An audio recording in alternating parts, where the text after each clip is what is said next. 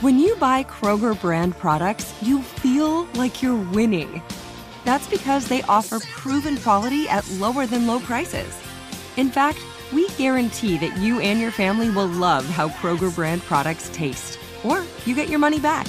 So next time you're shopping for the family, look for delicious Kroger brand products, because they'll make you all feel like you're winning. Shop now, in-store, or online. Kroger, fresh for everyone. We went from normal life, healthy child to acute lymphoblastic leukemia, or B-cell ALL. The St. Jude team came up to get CJ via ambulance. Shortly after that, I noticed a rainbow. It meant that there was hope. We were driving into hope. To have hope is to have your child healthy, and we have that because of St. Jude. You can help kids fight childhood cancer. Please become a St. Jude Partner in Hope today by visiting musicgives.org.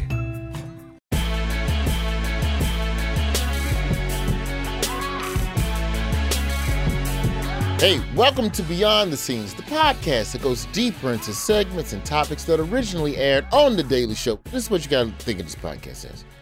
If The Daily Show is tomato soup, then this podcast is all the toppings you add to make the soup even more warm and delicious. We're the croutons and the crackers and the grilled cheese you eat with the tomato soup. See, now you're all cozy and you got the perfect ratio of liquid and carbs. That's what this podcast is. I'm Roy Wood Jr. Wait a minute. Today we're crackers? Why we gotta be crackers? Bob the Drag Queen, we wheat crackers. Can we be whole grain? Let me be a one of them rye. What's the dark bread?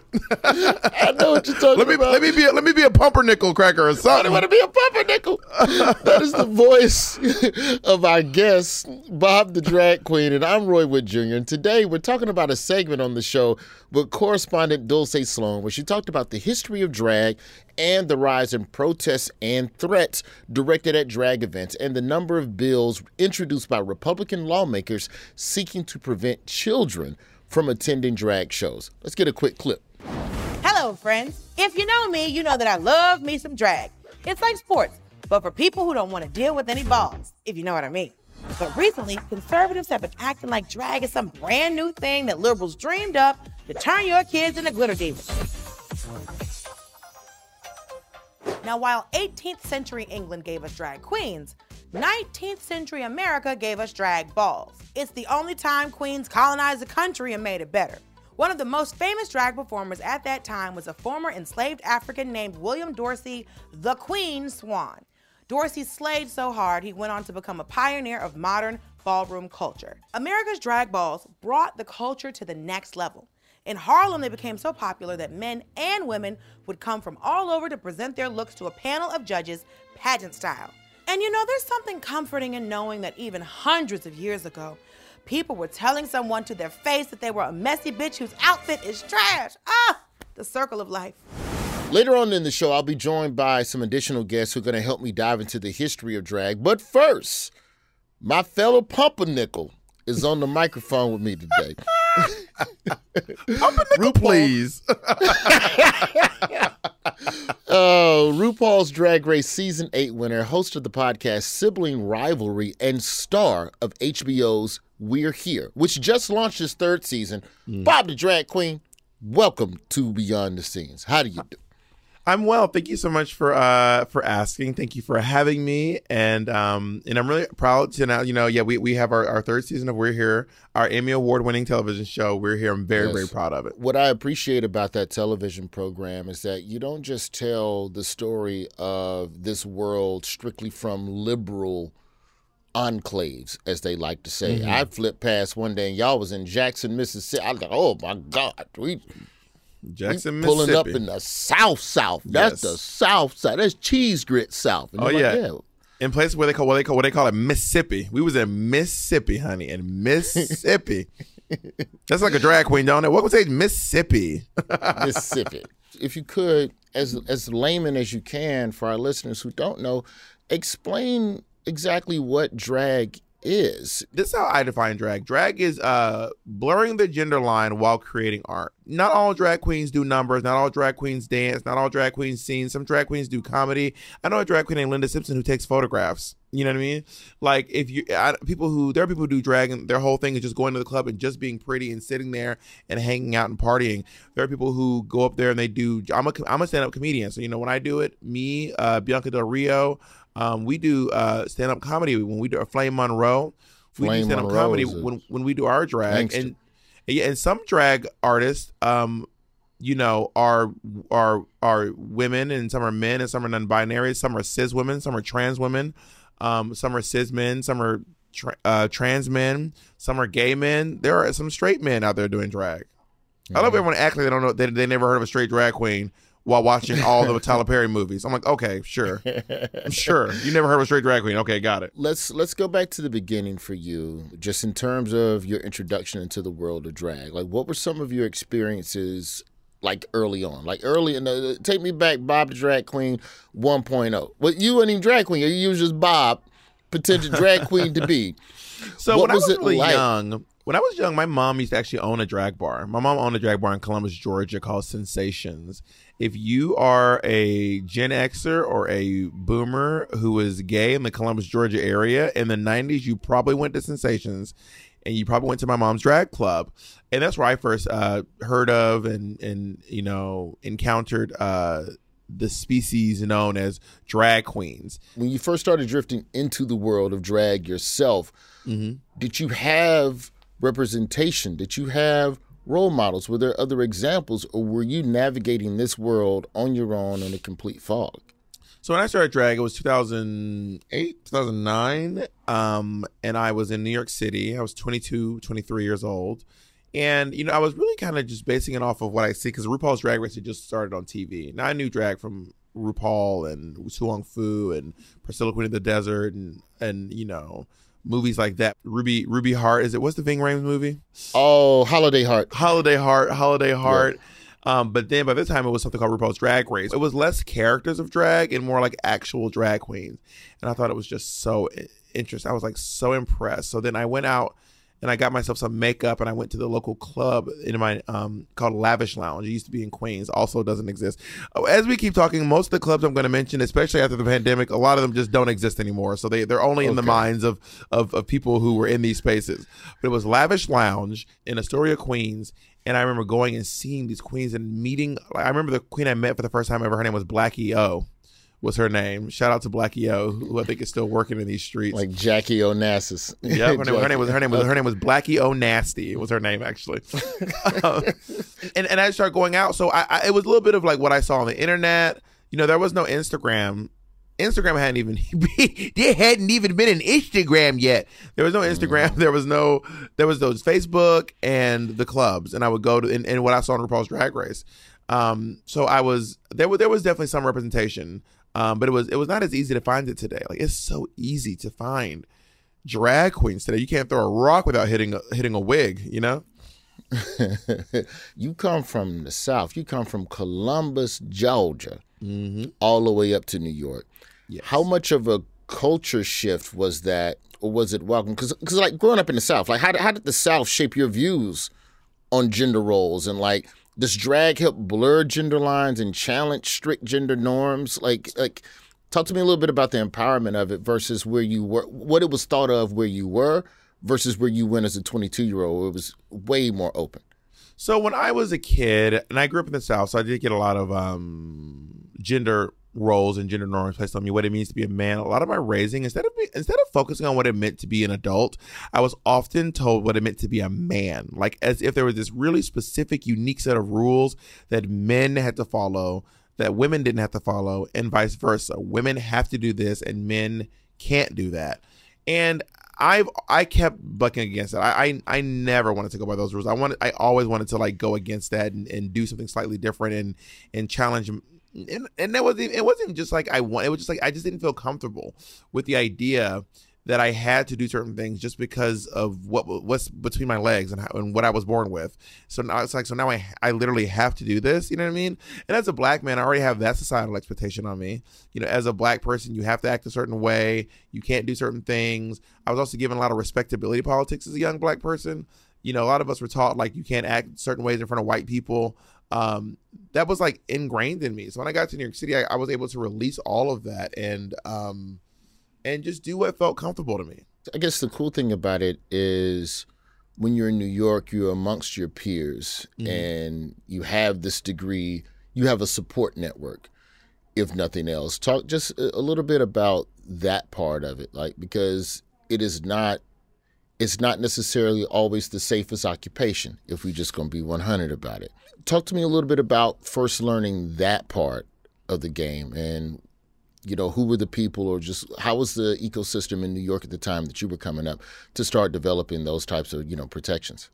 So when I started going out to the clubs, I met just some of the, like, I mean, talk about like walking into a bar or a club or a place in general and meeting people. You're like, wow, these are really my people. Like, I actually found my people. You know, I started doing drag with Peppermint, Frosty. All these names are going to sound so funny to you all, but to me, they're like old friends. Peppermint, Frosty Flakes, Honey LeBronx, Ray Scandalo de la Verga, Blackie O'Nasty, Chandelier, Shaquita. These are all the people that I, you know, Pixie Aventura. Drag names are legendary. Keep going. These are all the people that I was doing drag with, and we even had like networks to help each other get to our gigs on time and safely. You know, there'd be times where if you know, taking a car in New York City is very expensive. This is even before Ubers. First of all, getting an Uber, getting a car as a drag queen sometimes is impossible. As a black drag queen, forget about it. They're never going to stop for you. So you have to take the train down. So if I live in the Heights, I'll stop by Harlem on the way to pick up my friend Keisha Carr, because Keisha Carr doesn't want to ride the train by herself either. So I stop off at Keisha Carr's stop. I grab Keisha and we go down. Then we stop at, you know, maybe Frosty's stop to grab her so we can get to the bar in Chelsea safely. So we're all like in a group together and not traveling alone. And you have to factor that into your travel time on a regular basis because of assholes. Oh yeah, for sure. For sure. I mean, the Uber really changed the game because we were able to just call cars, and if you had a good night, we made money. If you didn't make any money that night, you can't afford the Uber, and you have to take the train home anyway. But yeah, traveling in large groups was a great way to keep safe. Going back to this idea that just to live your life, you all had to literally schedule what times you congregated on the train so you could travel in numbers. Talk a little bit about drag's history and activism and speaking out on a lot of the bullshit that's out there in the industry. How have you been able to use drag as a vehicle for political activism as well? Early in my drag, I was doing a lot of political activism. I started a group called Drag Queen Weddings for Equality with my friends. We would go to Times Square and we would do these wedding demonstrations where two drag queens would get married by a drag queen pastor. And we would hand out wedding invites. And the wedding invites would have all this information on the back about injustices to the queer community. And then we would do these demonstrations where we would shout out more things and give people calls to action and how they can, you know, who they can call, who they can talk to, how they can make a change. There was also some early arrest in my drag career, getting arrested in full drag for my activism. I was one of those activists, you know. And that certainly did not start with me. I mean, if even back to the Compton cafeteria riots, you know, drag queens, drag artists, gender benders have been bucking against the system to create change for people, not just for gay men, and not just for queer people, but for Black people, for reproductive rights, immigration rights, even environmental rights. I mean, I know queens who are here, you know, saving the wells, you know, like drag queens. If there is a somewhere to put our nose in something, we will put our contoured nose in your business, honey. After the break, I want to talk a little bit more about how the added television exposure about the world of drag, what the pros and cons are from shows like RuPaul's Drag Race and your show. We're here. This is Beyond the Scenes. We'll be right back. Like many of us, you might think identity theft will never happen to you. But consider this. There's a new identity theft victim every 3 seconds in the U.S., That's over 15 million people by the end of this year, equal to the populations of New York, Los Angeles, and Chicago combined. Even worse, identity theft victims often don't even know they're victims. That's why LifeLock Identity Theft Protection alerts you to identity threats, even the ones that don't show up on a credit report, like data breaches, fraudulent bank transactions, loan and credit card applications, and crimes committed in your name. If your identity is stolen, your own dedicated LifeLock U.S.-based restoration specialist will work to fix it. LifeLock protects you in ways that you simply can't on your own. Join now and save up to 25% your first year at LifeLock.com/news. That's LifeLock.com/news to save up to 25%. Identity theft protection starts here. We went from normal life, healthy child to acute lymphoblastic leukemia, or B-cell ALL. The St. Jude team came up to get CJ via ambulance. Shortly after that, I noticed a rainbow. It meant that there was hope. We were driving into hope. To have hope is to have your child healthy, and we have that because of St. Jude. You can help kids fight childhood cancer. Please become a St. Jude Partner in Hope today by visiting musicgives.org. Bob, I want to ask you about the television shows that have stepped into the mainstream now. You know, you have a show like RuPaul's Drag Race, which I'll say this, and I speak as an alum of Last Comic Standing, third place 2010. Check the Wikipedia. I feel like adding a competition element to anything makes people more likely to watch it. It makes people more open to immersing themselves in worlds that they don't necessarily care about, simply because you're seeing people who are trying to be the best at it. So, like, I feel like RuPaul's Drag Race nailed that, coming off the heels of Top Model, essentially, which I feel like was kind of a precursor. I'm not going to say that the two are necessarily connected, but there is similarities. RuPaul has acknowledged that Drag Race is inspired in part by Top Model. And I think you're absolutely right. I mean, like, even shows like Nailed It, you would never watch someone poorly bake a cake. But when they're competing and you have someone hilarious like Nicole Byer doing it, it's like, yeah, I'm going to watch people fuck up cakes. I would love to see that. Also, I want to quickly say to you, you reminded me, Beyond the Scenes is a great drag name. Beyonda? Oh, Miss Beyond the Scenes? Oh, I love her, honey. Give it up for Miss Beyonda Scenes, honey. Beyonda. And then lift up the back skirt or some shit to see beyond the scenes.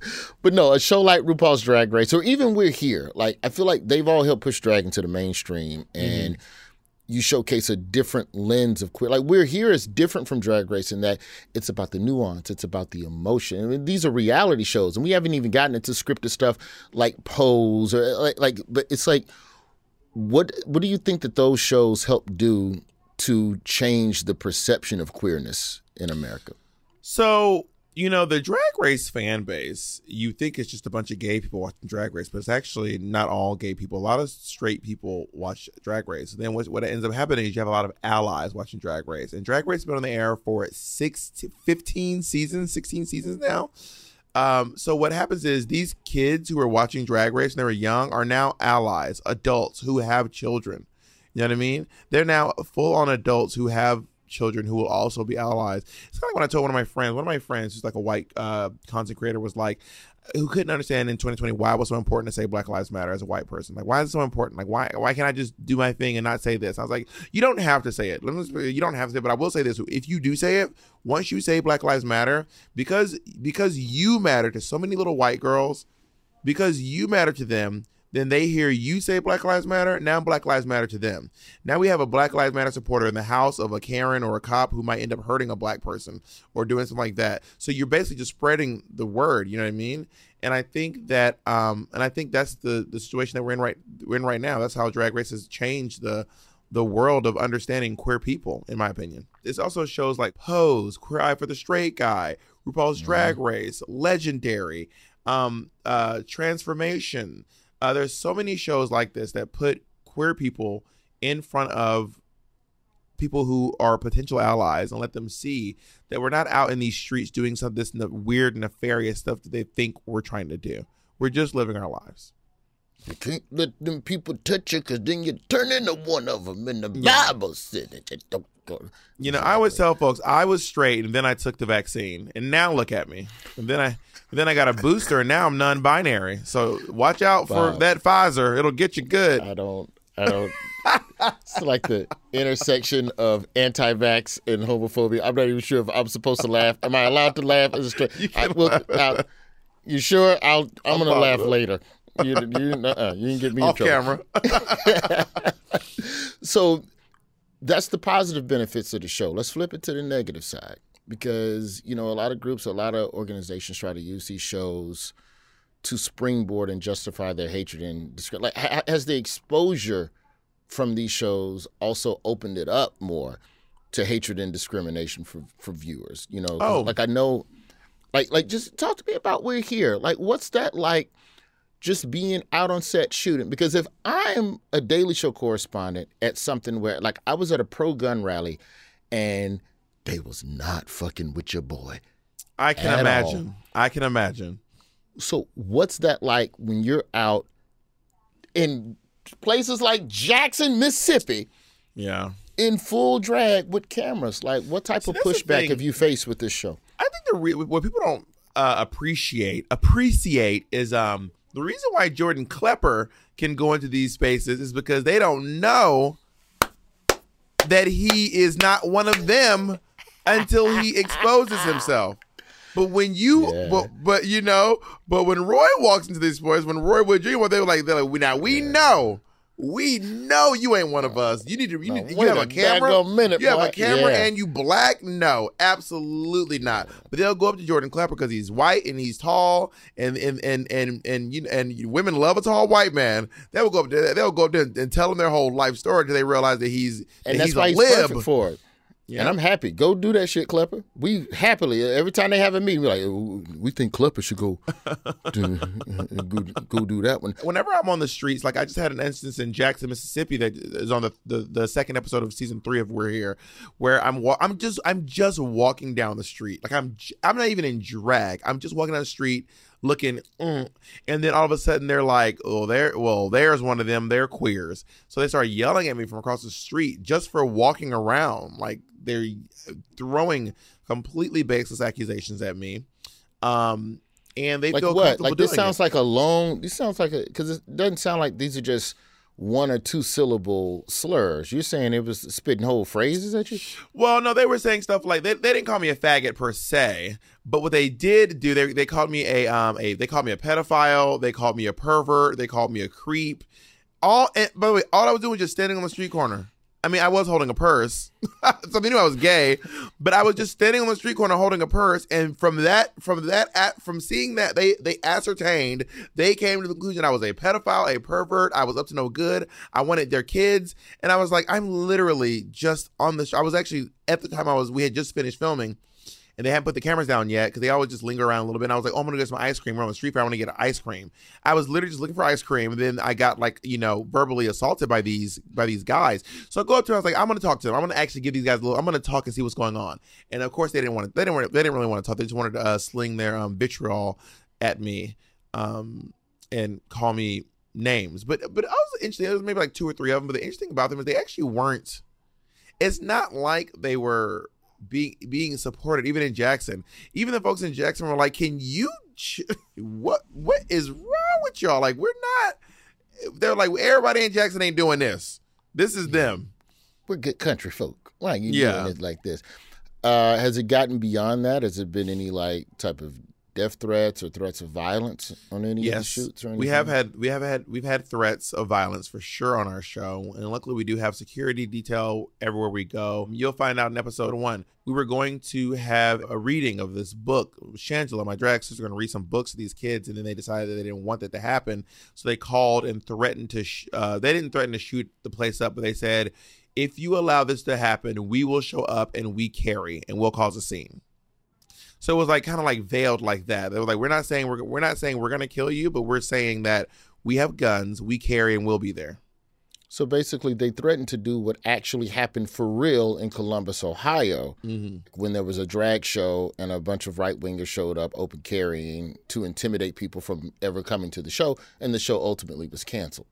Yeah, and it happened again recently, a couple of days ago. Some people showed up to a drag event with guns and weapons, which is so I never thought. Like, my adulthood is mostly New York City. So being around people who were like, because New Yorkers, like, I've walked the streets in full drag for practically every hour of the day. I've done something at brunch. I've done something at, I've gone home at 6 a.m. I've done the whole gamut. And New Yorkers don't give a fuck. They don't care about you. They're not looking at you. They're not trying to find out what you, they just want to go to their place and get back. These people are going out of their way. They're driving miles and miles and miles to do what I guess they think is right. So then, to that point, then let's talk about how politicians have been able to levy that vitriol and try and turn it into votes and legislation and all of this nonsense. Like, we've seen a wave of anti-trans bills across the country, and now Republican lawmakers in several states are trying to propose legislation to ban minors from even showing up to the drag shows. Like, all that reading to the kids, that would be, you would literally go to jail for that. What do you think is the motivation behind those types of bills? And, like, why now? Why now all of a sudden does there seem to be an uptick in this type of legislation from the right? Trying to get children banned from drag shows is just a sneaky ploy, in my opinion, from right-wing conservatives to make it seem like all drag queens want kids at their shows.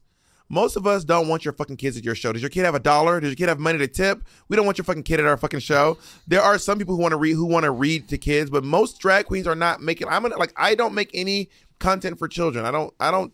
It's like stand-up comedy. Most stand-up comedians don't want kids at their shows. Now, there are some comedians who make comedy that will be suitable for children. Yes, there are some comedians who make, and it is a very small, it is a tiny group of comedians, if any. Sinbad, Brian Regan. Yeah, there's like 3 niggas out there making comedy for kids. You know what I mean? But the truth is, most comedians don't want to look down and see a fucking kid at their show, and most drag queens are the same way. But when you are, but then when we interviews now, even though I don't want kids at my show, I now have to defend why kids should be allowed at drag shows, even though I don't want kids at my fucking show. This is crazy. And it's such a sneaky little tactic that they use so now I'm defending something that I don't even want. But I think there are some drag artists who are completely appropriate for children. I'm not one of them. That's why I don't have kids at my shows. Okay, so then if the kid angle is the smoke screen, what do you think is the real reasons for the legislation then? Transphobia and misogyny and transmisogyny. It is all just thinly veiled homophobia, transphobia, and attempts to push trans people into non-existence. First, they don't want trans people in the bathrooms. So now you can't use bathroom unless you're at home. You have to wait till you go home to use the bathroom, which is bullshit. We've all had to rush to use the bathroom somewhere, run into somewhere, use the bathroom real quick. And then they say, well, you can't mention any of it at school. If you're trans at school, you better be hiding. So now if you're a teacher, if you're a student, if you're a principal, if you're a janitor, you cannot mention that you're trans or even that you know trans people because of things like the Don't Say Gay bill. And now they don't want you to be able to work anywhere. They're trying to just push you back into hiding in a closet because they don't want to see you in public at all. And it starts with the bathroom. They push you out of the classroom. They push you out of this. They push you out of that. They push you out of that. And by the time they push you out of all these places and spaces, you are just existing in your home, so they don't have to see you.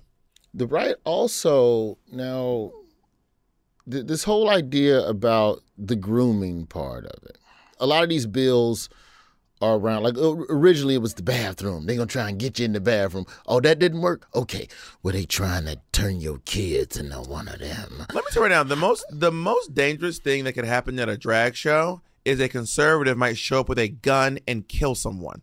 It's not the drag queens. It's not the people coming to see the drag queen. The most dangerous thing at a gay bar is that a conservative might show up with a gun and fucking kill you. It's needless to say, this type of rhetoric from the politicians, from the right wing, incites a degree of violence against this community. Like even just this year, I think I got the stats right, is over 120 protests and significant threats. And 47 states so far this year, just against LGBTQ and drag events this year. What is the response to that from the drag community? Is it just security? Like, what can you do to continue to foster a safe environment where people can be themselves? Well, I think that when things happen like what happened in this recent shooting in the gay club recently, and in the Walmart, Colorado Springs, and in that Walmart, they call them these shootings, but they don't call them terrorists. I don't know why they never get labeled as terrorists. It is terror. It's domestic terror. It's an attempt to scare you out of leaving your home. Again, remember, the whole goal is to get you to stay away so they never have to see you. You can't even go hang out in spaces that are just for you. Now they want you to just hang out just in your home, go away, never be seen out in public ever, anywhere. And the guy who did the shooting in Colorado Springs, his dad came forward and is saying stuff like, I'm just so glad they find that he's not gay. When I heard he was in a gay club, I was just mad that I thought he was going to be gay. It's like, you're not worried that your son killed 5 people, allegedly? You're mad that he might have been gay in the process? Like, baby, get your priorities together. And drag artists are not going anywhere. So I hate to break the news to you, Mary, but drag has been around for a very long time, before anyone who's alive now has been breathing. Drag has been around for a very, very, very long time. Gender bending has been around for a very long time. Trans people have been around for a very, very long time. And we're not going anywhere anytime soon. You have given us more than enough of your time. The show is We're Here. You can see that on HBO Max. Bob the Drag Queen, thank you for going behind the scenes with us.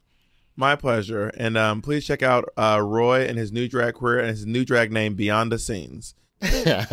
After the break, I'll be joined by guests Channing Joseph and Frank DeCaro, who will give us some insight into the origins and history of drag. We'll be right back. Like many of us, you might think identity theft will never happen to you. But consider this. There's a new identity theft victim every 3 seconds in the U.S. That's over 15 million people by the end of this year, equal to the populations of New York, Los Angeles, and Chicago combined. Even worse, identity theft victims often don't even know they're victims. That's why LifeLock Identity Theft Protection alerts you to identity threats, even the ones that don't show up on a credit report, like data breaches, fraudulent bank transactions, loan and credit card applications, and crimes committed in your name. If your identity is stolen, your own dedicated LifeLock U.S.-based restoration specialist will work to fix it. LifeLock protects you in ways that you simply can't on your own. Join now and save up to 25% your first year at LifeLock.com/iHeart. That's LifeLock.com/iHeart to save up to 25%. Identity theft protection starts here. We went from normal life, healthy child to acute lymphoblastic leukemia, or B-cell ALL. The St. Jude team came up to get CJ via ambulance. Shortly after that, I noticed a rainbow. It meant that there was hope. We were driving into hope. To have hope is to have your child healthy, and we have that because of St. Jude. You can help kids fight childhood cancer. Please become a St. Jude Partner in Hope today by visiting musicgives.org. Welcome back to Beyond the Scenes. Now, I just chatted with Bob the Drag Queen about his personal journey and the importance of representation on screen and all of the attacks that conservatives have on drag and that entire culture. But now, let's talk about the long history of drag. I'm joined now by 2 guests who are going to help break this down for us. First, I'm joined by journalist and professor of journalism at Princeton University, Channing Joseph. Channing, welcome to the show. Great to be here, Roy. Thanks for having me. Might I add, Channing, your headphones are stunning. Thank you. I'm also joined by the author of Drag, Combing Through the Big Wigs of Show Business, Frank DeCaro. Frank, how you doing? Thank you for joining us as well. Thank you for having me. It's such a pleasure to be here. Now, this question is for both of you, but Frank, I'll throw it to you first. Give us an overview of the origins of drag and just where the term drag comes from. Let's just start with the basics. Well, a lot of times they say that the word drag comes from a woman's clothes dragging on the ground. I don't know if I believe that, and hopefully Channing has a better perspective on that. But I will say that as long as a guy has been on the stage, and as long as being on a stage or being in public has been popular entertainment and drawn a crowd, somebody has been cross-dressing, to use the oldest possible term you can think of for that. Shakespearean tradition has men playing female roles. Kabuki tradition has that. The English pantomimes, which still exist today, every holiday season has the pantomime dame in it. There's always was someone dressing either a man dressing as a woman or a woman dressing as a man, when we were thinking in the most binary of terms. But that's always been a part of entertainment. And the drag queen, let's say that, the sort of multimedia drag queen, has existed at least since the early 20th century. And perhaps even before. There's evidence now that the first drag queen may have been a freed enslaved person. So, and that's a whole other thing that we're all looking at now and wondering more about. But there was a guy in the teens, about 1912, who got his own Broadway theater named after him, and he was one of the highest paid entertainers in show business, named Julian Eltinge. And everyone kind of looks at Julian Eltinge as sort of the grandmother of them all, because she was kind of the RuPaul of 1912. She had a magazine to give women tips on how to look beautiful. She was in movies playing, a spy who goes behind enemy lines dressed as a woman. She was on Broadway singing her own songs in drag, and was hugely popular. And so anyone that says drag is sort of a new phenomenon is really speaking it untruth. There's a popular meme going around now that says that you've always been entertained by drag, and then they show, of course, Tootsie and Bosom Buddies and Some Like It Hot, and every movie that we've ever seen in the 20th century with drag in it. And so, you can't say, oh my God, these drag queens are so dangerous when you've been laughing at them for 100 years plus. Channing, fill in some of the gaps there, like in that old school sense, because, I know there was also a time where women weren't allowed to perform. Could you believe that women wasn't allowed at a time to do a thing? And men had to take on the roles of women in theater, because we don't know where to find any women actors. I guess I'll put on some lipstick.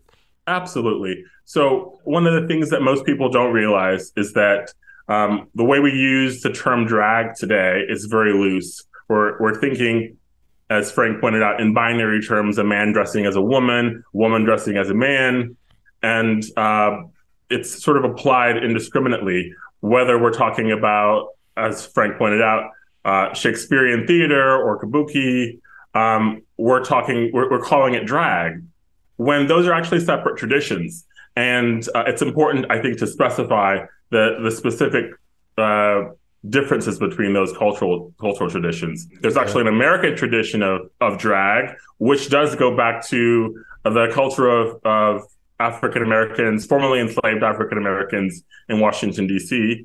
In the 1880s. And from that point to today, we can trace the origin of the ballroom culture and voguing, and all the way to RuPaul's Drag Race. It's sort of has maintained the same basic format in terms of basically a competition where queer Black people meet and celebrate each other and compete for the prize.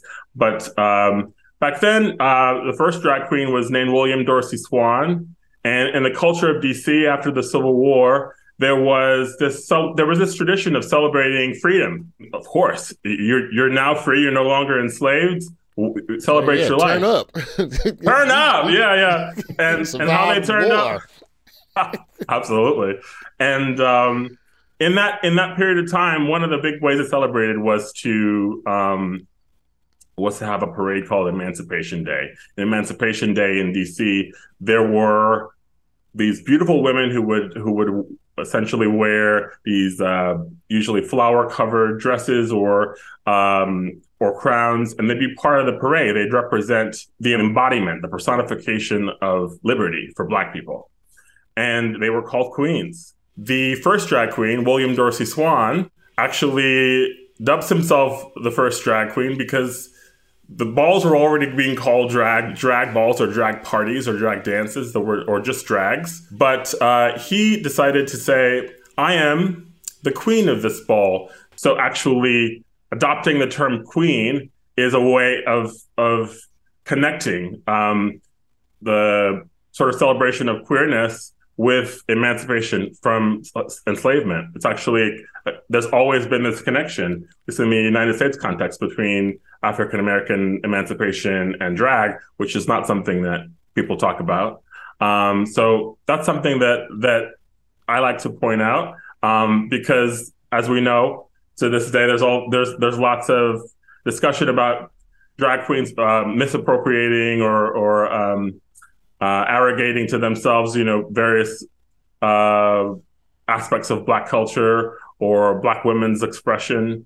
And actually, that's been dating back over 100 years. You've cracked a can on something that I want to go back to for a second, because I want to talk about some of the common misconceptions and stereotypes about drag that you wish laymen like myself were a little more informed on. And Frank, I want to get your answer on this as well. But first, let's go back to the distinction between cross-dressing and drag. I'm from Alabama, and I worked on a side of town that was the more freewheeling side of Birmingham called 5 Points South. And that was my first introduction as a teenager into every other culture, from skate culture to gay culture to tattoos and nose ring. So everybody was just called a cross-dresser. This is Birmingham in the 80s. There was not the level of specificity and understanding that we have now. So let's just start with cross-dressing and drag and what the differences are there. And then what are some of the other misconceptions you think people get wrong about the culture? I think cross-dressing, it has been a pejorative term, but it is a descriptive term. It describes a sort of conception of a man taking on a woman's appearance. And it actually applies to different kinds of cross-dressing. It applies to African traditions and kabuki and Shakespearean theater. All those really could be described as cross-dressing, whereas drag is more, at least now, it's more of a celebration of gender expression and I think breaking out of gender roles, right? I think if you look at, for example, Shakespearean theater, for whatever reason they didn't hire women for the roles. It wasn't a decision based on self-expression or a desire to explore your gender, or explore ways that how you want to see yourself, right, or how you see yourself.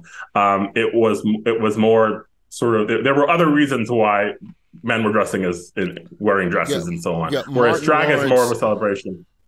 Okay, so like Martin Lawrence dressing up as Shanae was not Martin identifying with his own gender and expression. It was just, I'm going to put on a wig and some lipstick and crack some jokes. At least not as far as we know. Well, fair. I was going to say, before that, there was someone like Flip Wilson. And while it was done, in prime time, Flip Wilson, for people who don't know, he was the first African-American comedian performer to have his own variety show that was a hit. I mean, there were others who had done specials and who had done short things, but Flip was on for like 4 years. And his drag character of that era, yeah, he was friendly and a storyteller, but he would do this character named Geraldine Jones, who had a boyfriend named Killer, but that never stopped her from flirting with every man from, and I'm not kidding, Bill Cosby to O.J. Simpson to Bing Crosby, okay? He was hugely popular. But what he did that was so different from Shanae was he played a character who believed she was beautiful and kind of was sexy and was sort of a feminist character. And people flipped out over that in terms of they liked it, but also because it really was different. She wore Poochie print dresses. She had great gams. She was kind of the person who influenced RuPaul in many ways. And Ru admits that. Ru's my age. And so, it was, she was watching the same TV I was watching. And Flip kind of was the introduction to drag for a lot of people. What's different and what's important about him, and it goes to the misconceptions about drag, is he was not making fun of women at all. And I think that some people want to say that, oh, drag is misogynist. And some of it, when it's played like, look how ugly I am, and every comedian is guilty of doing that at some point. But a lot of drag comes out of an appreciation for female tropes and for female characteristics, but then it exaggerates them to Jessica Rabbit proportions. You know, I mean, it's nobody really no woman really looks like Bianca Del Rio unless she's in drag too.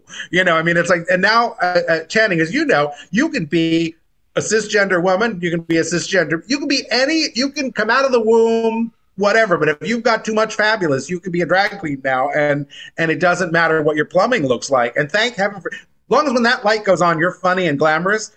It doesn't matter what your junk looks like, and that's kind of an exciting thing, I think. I think that's fabulous, and I agree with Frank that you know, performers like Flip Wilson were really important, and I think, you know, looking at that aspect of drag, like the performative aspect, it hasn't always been performance for like a public audience. So that's one point which I'll get to, but the important point, I think, is performances like Geraldine Jones. They were important because I think they were part of, you know, at least for a couple of decades of beginning of the 20th century, when drag balls sort of became more open to the public. They were a way of showing, I think, straight cisgender people how fabulous you could be. You know, how fabulous a man could be wearing heels and wearing a wig and so on. That it wasn't purely about comedy. It was also about showing confidence and showing, sort of just bending a little bit the expectations of gender roles. And now I think, you know, they're completely bent, which I think is a positive thing.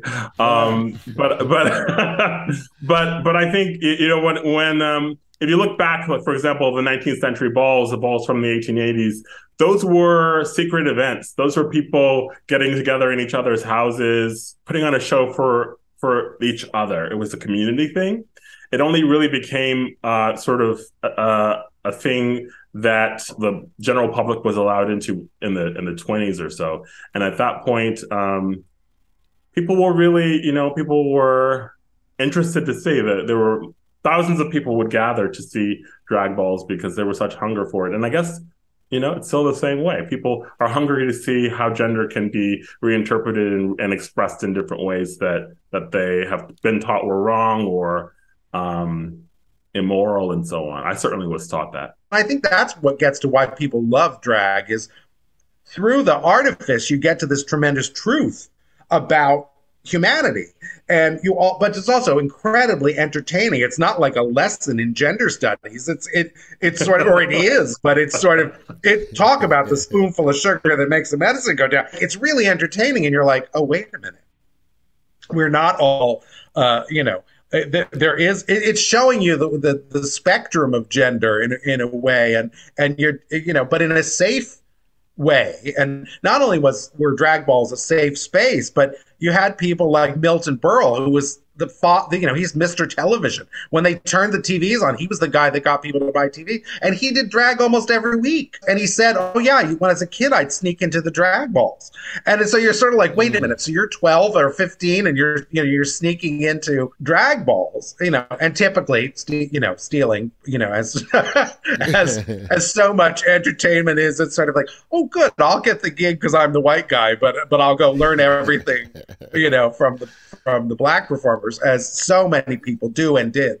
So when you talk about researching for your book, and Channing, you low-key being very humble, because I know a lot of that swan research that we even know now in the zeitgeist is because you went to digging and finding out the truth about that person. What was that, about 10, 15 years ago? You went digging.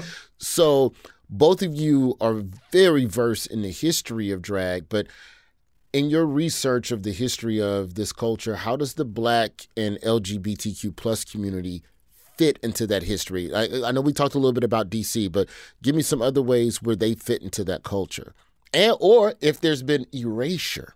Well, I think that one important thing to point out is, you know, and just to piggyback off of what Frank was saying, drag balls have been a safe place for lots of people to express themselves and to be seen and to meet each other and to make connections and so on. But they've also been really dangerous for a lot of folks too. Over and over again throughout history, in particular, I mean, certainly in the early 20th century and the 19th century, drag balls were constantly surveilled and raided by the police, and people were thrown in jail, oftentimes on really trumped up charges or just no charges. We just think you're a suspicious person. We're going to throw you in jail because you're a man wearing a dress. So it's the safety part is also the other side of it, is that it's been a really dangerous thing. People have felt a need to express themselves in this particular way, and the authorities have always looked at it as a sort of dangerous thing. In Swan's era, one time he was arrested and thrown in jail, and the prosecutor, sort of admitted in the prosecution documents, the prosecutor admitted, well, typically we wouldn't send Swan to prison for what we charged him with, which was keeping a disorderly house, which is something to do with prostitution, sex work. But he said, we're trying to keep him off the streets because of his, quote, evil example to the community, and essentially says, because he is involved with sex with other men. So the authorities looked at Swan's drag balls. This is Swan, the queen of drag. Swan's drag balls as something that people found so alluring that they'd want to copy, because that's why he was an evil example to the community. You're going to pollute the community with your You're going to pollute the community. And that is exactly what we're seeing today with many politicians and other folks, protesting drag brunches and drag story time, and protesting discussions of being trans in schools, and it's a similar kind of it is the same kind of policing, literally policing, and also culturally policing the ways that we express ourselves and who we are. If you don't fit into those roles, it's considered dangerous, and the straight cis people are still really scared that their kids are going to be queer like us.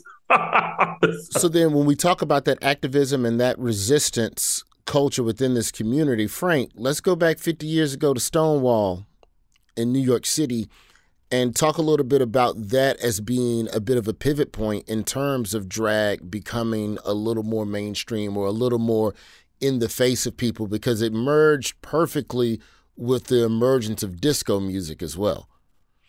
So exactly. Well, it's interesting to me because I think that I'm calling all disco gay. I'm just saying that you can dance to that shit no matter what your orientation is. Some good ass music. Keep going, Frank.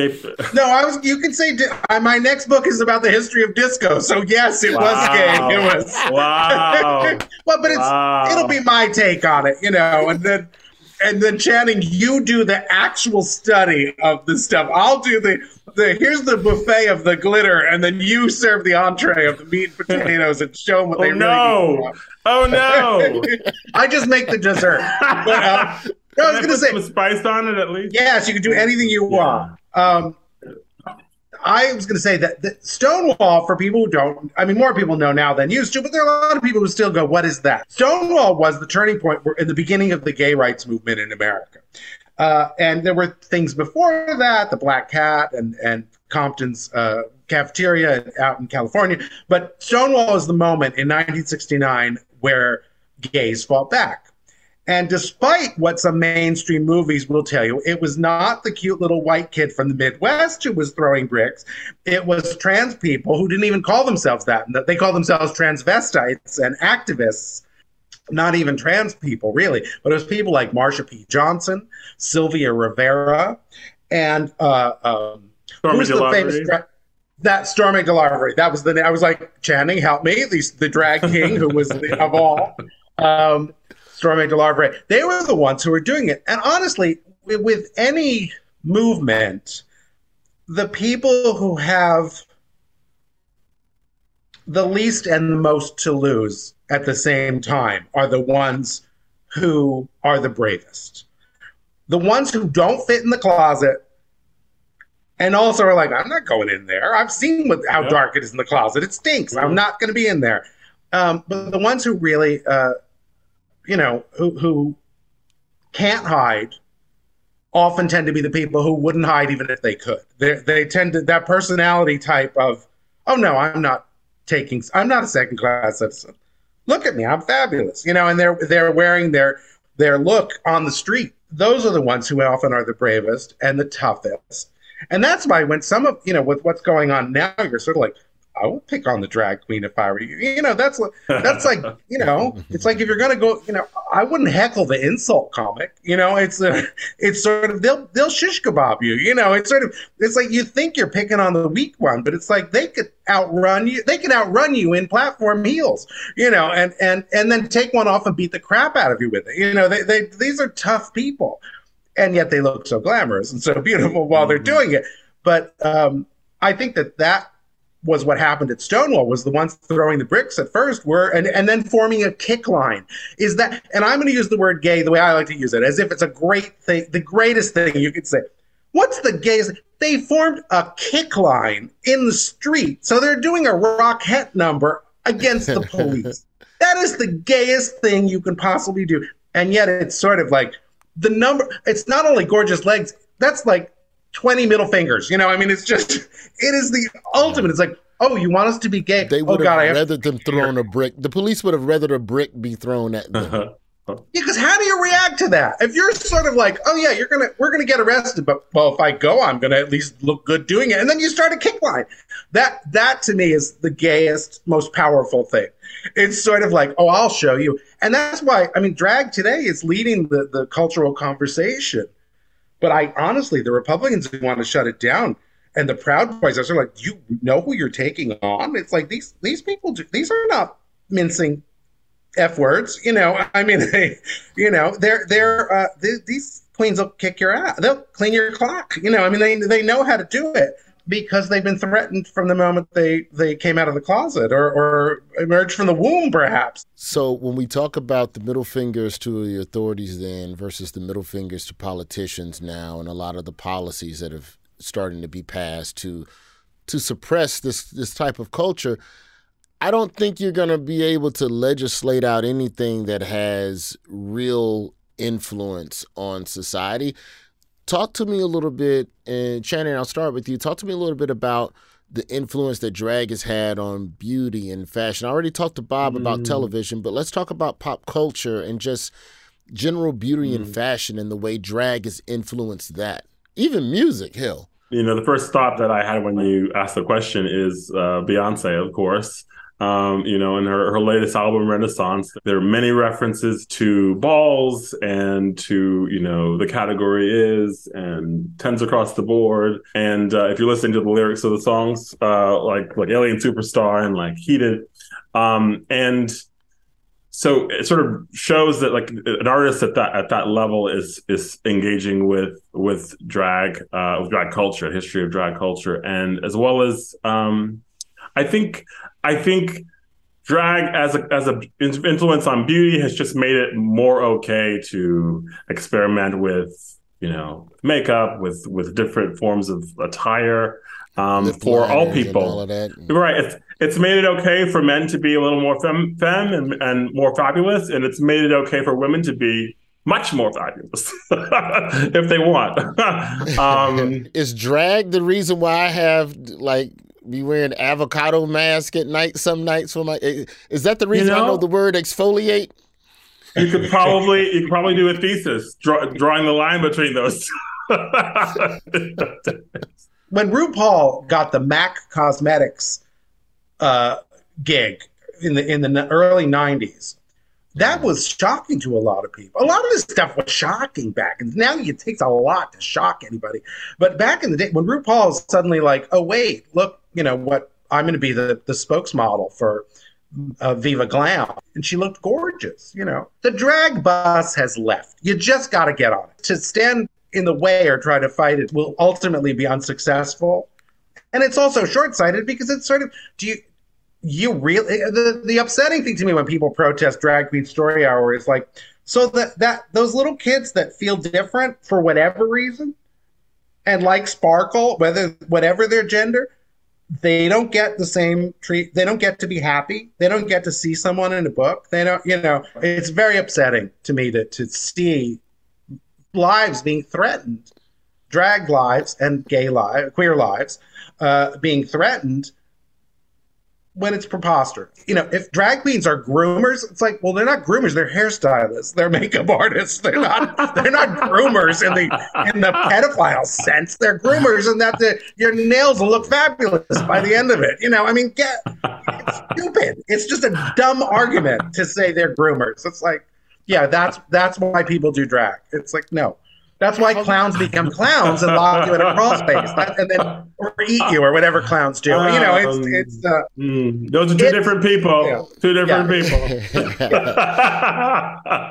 I think queer folks are still a minority, but we're just a powerful, influential minority because of how badass we are. I always say in 1969 when Stonewall happened, it was sort of a surprise to people that suddenly that queer folks could fight back. And the reality is there was all kinds of unseen, invisible work that had to get done to build a community that felt confident enough to fight back. So there was decades of work behind that decision to fight back on that day. And now we've had another 50 years of organizing to the point where we're like, there's no way, we're not going back in the closet. We're not going to go backwards. So yes, they're protesting, but we're not only a cultural force, we're just too powerful, too organized a community now. It doesn't make sense. It's irrational to go against us. What do you all think the future of drag looks like? Where does this go? Because if this small ball, this pebble was rolling down the hill and now it's a big boulder, where does this go next? How soon to the drag president is what I'm asking. Let's go. Oh, that's a great one. Do we have to give Rudy Giuliani credit for dressing in drag as Rudia? I hope not.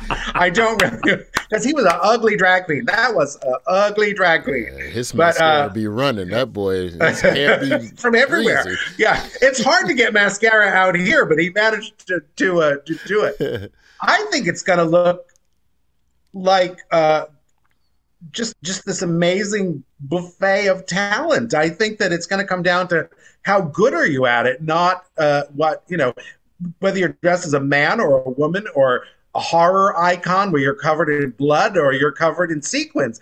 I think it can be anything. I think it's drag kids who are so cool with themselves at 8 or 10 that they're dressing in drag and performing, not just, oh, mommy, I feel different, but they're really like, oh, I'm going to be fierce and go do this. And, the thing that the moment in my life when I realized stuff was changing was when I was speaking to a group of young people and I said, well, I came out when I was 16 in 1978. And the kid said, why did you wait so long? And I was like, oh my God, things have really changed. 16, I was like in the advanced placement program for gay in the late 70s. It was like, you're gay. I've known it forever. Of course I'm a gay, and I think the future of drag is going to be gorgeous and fabulous and diverse. That's one of the best things about drag too. I didn't say this before. People are always saying in entertainment, we have to strive for diversity. With drag, all you have to do is tell the truth. If you, and maybe it's that way with everything, but if you just show who was doing cool stuff, you don't have to go looking for diversity because it's all there in your face. It's gorgeous. It's like something everybody was participating in their own wonderful way. So it's not forced in any way. Just get out there and tell the truth, and you'll have people of every background and color and creed and sequin type, doing their thing. Channing, what's it look like to you? I think drag is a huge factor in what will become a complete transformation of how we think about sex and gender in the future. But how we talk about sex and gender, how we think about it has already completely changed, right? But in the future, it will be so core to who we are to talk about diversity of being non-binary or trans, or the diversity of gender expression. All those, we'll have new words for it because the words always change, right? I think, but it will be completely transformed. One of the things I think that most people sort of don't think about or realize is like, it's not just that there used to be old words and now we have cool words. In Swan's time, it was, you were a queen or you weren't. It was about what you were it was about whether you were participating in balls or not, whether you were winning the balls, whether you were a queen. And then later you were, other scholars talk about like whether you were a fairy or a pansy. And then sort of after World War II, it became this homosexual, heterosexual slicing. And now we're much more diverse in terms of being pan or fluid. And everybody is binary. Sort of becoming more, exactly, binary, transgender, queer, gender fluid. We have so many more options. And I think in the future, we will either have many more options than that, or it will just be so part of who we are that it becomes irrelevant in a sort of way. And it's important, I think, just to realize that we're strong enough to get through this, and we will. And no matter what they do, all of the way we think about our gender and our sexuality will completely transform. Well, I hope that the future of drag does not include more of the ignorance and laws and hatred that your community has been dealing with. The two of you are on the spearhead of educating dumb motherfuckers on what the right things are and how to be more knowledgeable citizens. I thank you, Channing. I thank you, Frank. And also shout out to Bob for coming on earlier. That's all the time we have for today. Play my theme music.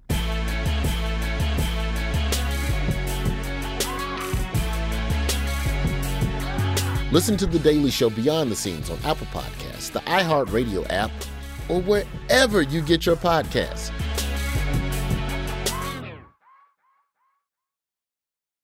There's no distance too far for the perfect trip. Hi, checking in for... Or the perfect table. Hey, where are you? Coming! And when you get access to Resi Priority Notify with your Amex Platinum card...